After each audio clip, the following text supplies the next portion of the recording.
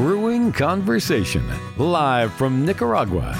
Dive deep into the world of coffee with co-founders of Twin Engine Coffee, Andrea Wolverton and Colin Ganley. Welcome to Brewing Conversation, Season 2, Episode 9. My name is Andrea Wolverton. And I'm Colin Ganley. Today, we are talking with someone who's here every day. We're talking to Sue Helen. And Sue Helen works with us. Hello. Hello. Before I go on and talk about you, I thought it would be good for you to say hi. So Sue Helen works for us, and just like so many of us here at Twin Engine, we wear many hats. And so Sue Helen does a lot of different things, and we're going to talk about some of those today when we discuss our general topic of handmade everything. Everything we do seems to be handmade. We have very little machine assistance. About the only thing we don't do by hand is figure out how many grams is in a bag of coffee. It seems We probably could by now. Yeah, probably almost feel it out. Almost. So Sue Helen has a daughter the same age as ours, and they went to the same school, and that's how we met. And how did it transpire that you started working for us? Because it was only 3 months ago. Yeah, well, Lucille went to school with two of my daughters, right. Two daughters, and we had a field trip back in May, and Andrea was commenting to someone else, another mom, that she was needing some sort of an assistant that could hand the new English, new Spanish, and could help her with administrative stuff and some stuff at the factory, and I just offered myself, basically. No, it's good. Well, the person that was saying, she was also saying how awesome Sue Helen is. And so obviously that was pretty piquing my interest. Awesome Sue Helen. I wanted to know more. It's nice to have an awesome Sue Helen. I think everybody's looking for that. One of the things that we started doing right away when you joined the team was to start looking at our processes in the factory, right? So one of the things that a lot of our customers know about Twin Engine is that we have hand-stamped bags, particularly on the reserve coffees, right? Yeah. So, yes, that was very interesting to me, to come to work in a process situation where everything was handmade. I have a background, I'm an industrial engineer, and I have worked for another company, a bigger company, but everything was very established in a production line because it's a very old company. So to come to a factory, a very small one, where everything was hand printed, I had adjusting to do. And then recently we got new equipment to make this process much easier. And we're still working towards including them in the process, which is a lot of fun and very interesting for me because that's really something that I enjoy doing. And I was actually telling Colin a story about this hand situation a couple of days ago, where we have a new coffee, the Java, and we are labeling the tags manually with a pen. So there's a special pen for the label, which I did not know about. And I started using another pen, and it all smeared. It ended up in my hand, and I was telling, and the person in charge, Anna, she was telling me, "No, Sue, esa no es la pluma." And so I just wasted about 10 tags and I started laughing because there's the stuff that you think you could, and it would just come out right. But it's, I guess, in the process of learning all of this new stuff, and it's exciting and it's different, not something that I've done before. So I really enjoy it. For me, it's really fun to have your eyes from that perspective of seeing a process, and as we grow, saying, because one of the cool things is that you have this background in industrial engineering and being able to, and seeing things through an eye of process and how can you be more efficient, but you're also from Central America and you know how to do things with what you have. Yeah. And so oftentimes where people be like, "Oh, you got to buy this, got to buy this." Like, I don't have to explain to you that, look, Sue, that things aren't very available, and you're usually 2 steps ahead of me trying to figure out what we have around that can solve a problem rather than having to go find something that's probably going to be a big pain to find. Yeah, but I think that comes just, again, from being a mom, where you just have to try to solve whatever comes up to you with what you have. You don't usually have the access to say, oh, I think I need a new basket for this. No, you make something with what you have. And that also comes from the perspective as my background as an engineer. One of the things that we were taught most was to be efficient at the lowest cost possible. So a lot of that comes from seeing what you already have and try to make it as efficient as possible. And if not, if what you have don't work, then you look for something from outside. But we don't make it easy because the bags that we use for our coffee have a non-porous surface. And so that sounds okay, pretty straightforward, but the problem with a non-porous surface is that nothing sticks to it. So if you want to put stamps on it, like stamp the Elefante image on the front of the bag, or if you want to write on it with a marker, you just can't use hardly anything that's available. And so this is where I think, Andrea, you found the ink from Japan that we now use for the stamps, that where it actually does find its way to adhere to the surface of that non-porous bag, which is not available here at all. We have to import ink pads.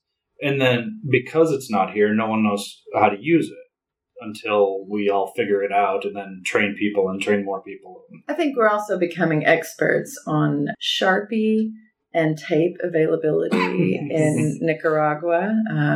Those are other challenges that we've had, finding a high enough quality, basic things like the packing tape. Anna and Sue talk a lot about which tapes work. We've tried so many tapes. So many tapes. It's incredible. It's when I go, I was in the U.S. about 6 months ago, and I was at a large store, and there was this wall of tapes, and I was so jealous because it was like super permanent. A regular person could just go in and buy just, I don't know, any one of them would stick better than generally what's available here. So those are some of the fun. So one of the projects that you sort of spearheaded was, we used to weigh the coffee in like a pitcher sort of a thing. And let's say that we were filling a bag that was 1 pound, we would weigh out 100 pounds of beans, and then we would take that pitcher, take it off the scale, pour it into through a funnel into the bag, and then it would be done. Well, it was pretty time consuming. Yes. So then we got this new machine, which basically is just a scale, except that it has a spout at the end of it. So you led that project of switching from the one to the other. So what was that experience like with the people and the process? How much time was saved? How did people adjust? It was hard at the beginning because sometimes people are just set and they're already accustomed to do things a certain way, and to bring something in that they're going to have to change basically their whole process. It's hard. With Anna, it was very interesting and also very fun. We set like 3 or 4 days just focusing on using the machine just so she knows how to use it.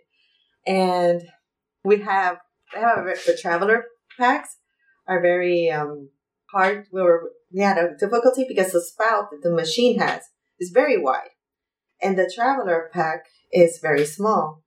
So we were having a hard time wanting to use the machine, but we also had this order that had needed to be delivered. We ended up making this spout, one of the bags that we use for the coffee fruit tea. So we had just adapted it with tape and created a smaller spout made out of this plastic, and we managed to get the machine going. So it was fun. At the end, what would have been done in maybe 2 days in filling, we did it in 1, even though we still wasted time trying to adjust this tape. So at the end, these machines, she now calls her La Niña. La llenadora, it's called La Niña, es mi niña. And she says, okay, for this, I'm going to use mi niña because it makes it faster. And I finish a lot earlier than when I didn't use her. Mi niña in Spanish means my little girl. My little girl. Yeah, my little girl. Because sometimes she acts up. So we have to stop and we have to clean her up. We have to make sure that nothing is stuck and open her up and just, take care of her. So that's why she calls her Minina. That's funny. Yeah, it's funny because it seems like such a small thing. Like to go from having a scale with a pitcher to having a scale with a spout. Mm-hmm. It seems like such a small thing, and yet actually, I think it makes on about 4 or 5 times more productive when filling. Yes, especially with the big orders, especially when she has to fill more than 40 bags of the same thing, then it just makes it faster. And now we've set up the sealer right next to it, so now she just fills, seals, and places, and it's just so much more effective. More effective than the way it used to be done.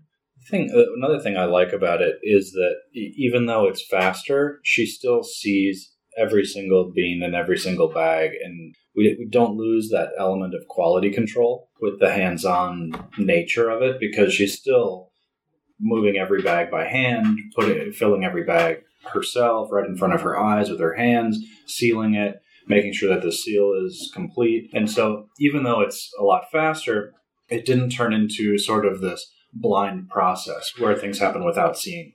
And I think that's what's amazing about Anna, because she's filling, and sometimes the machine goes and pours just a little bit over the amount that is set, and she knows when she has it in her hands and it's done, she's like, oh no, this one has too much. So she weighs it and she's, okay, now this one has too much. She has such great experience with how the weight feels in her hand that she does quality control right there at the moment before sealing it. Which is especially impressive because a dark roast feels different than a medium roast, not to mention across like an Elefante or a Honey Bear. And so they really can feel different at the same weight. But yeah. So you started, so back in May. It kind of feels June. Yeah. So it feels like moons ago. Yes. We haven't really taken much time to, it was, we just hit the ground running, basically, or walking, inside joke. And we haven't really had a lot of time to kind of reflect and talk. So we were talking the other day, what types of things have you found, particularly interesting about working with the coffee, or things that you didn't know before? Well, I've enjoyed coffee. Always. I just didn't know much about it. I didn't know I knew how it grew, but I didn't know all these varietals that existed. I didn't know about what made it be café de calidad versus specialty coffee versus not specialty coffee. I didn't know what I learned, which is something that has impacted me the most, was this factor about how all the specialty coffee was exported and just not processed here, and that it wasn't available for locals here. And I think that was so interesting because I just couldn't fathom that you produce something, but you can't taste it. You can't have it. It's not accessible for you. And this is one of the reasons why I really enjoy working here, because I like this idea to provide these jobs that didn't exist before, that now do, especially in the times that Nicaragua is facing right now. I think it's so important and so unique. It's special how it's helping, because despite everything that has happened, you've managed to have people keep their old jobs and you still employed more people, and it's amazing. It's great. Thanks. You're part of it. Yeah, absolutely. Actually, you came on board right around the time when a lot of employers in Nicaragua were firing people because of the loss of tourism that happened a few months ago. And it was a conversation that Andrea and I had, how should we react to this situation? Some of our customers, which were hotels and restaurants, were closing down.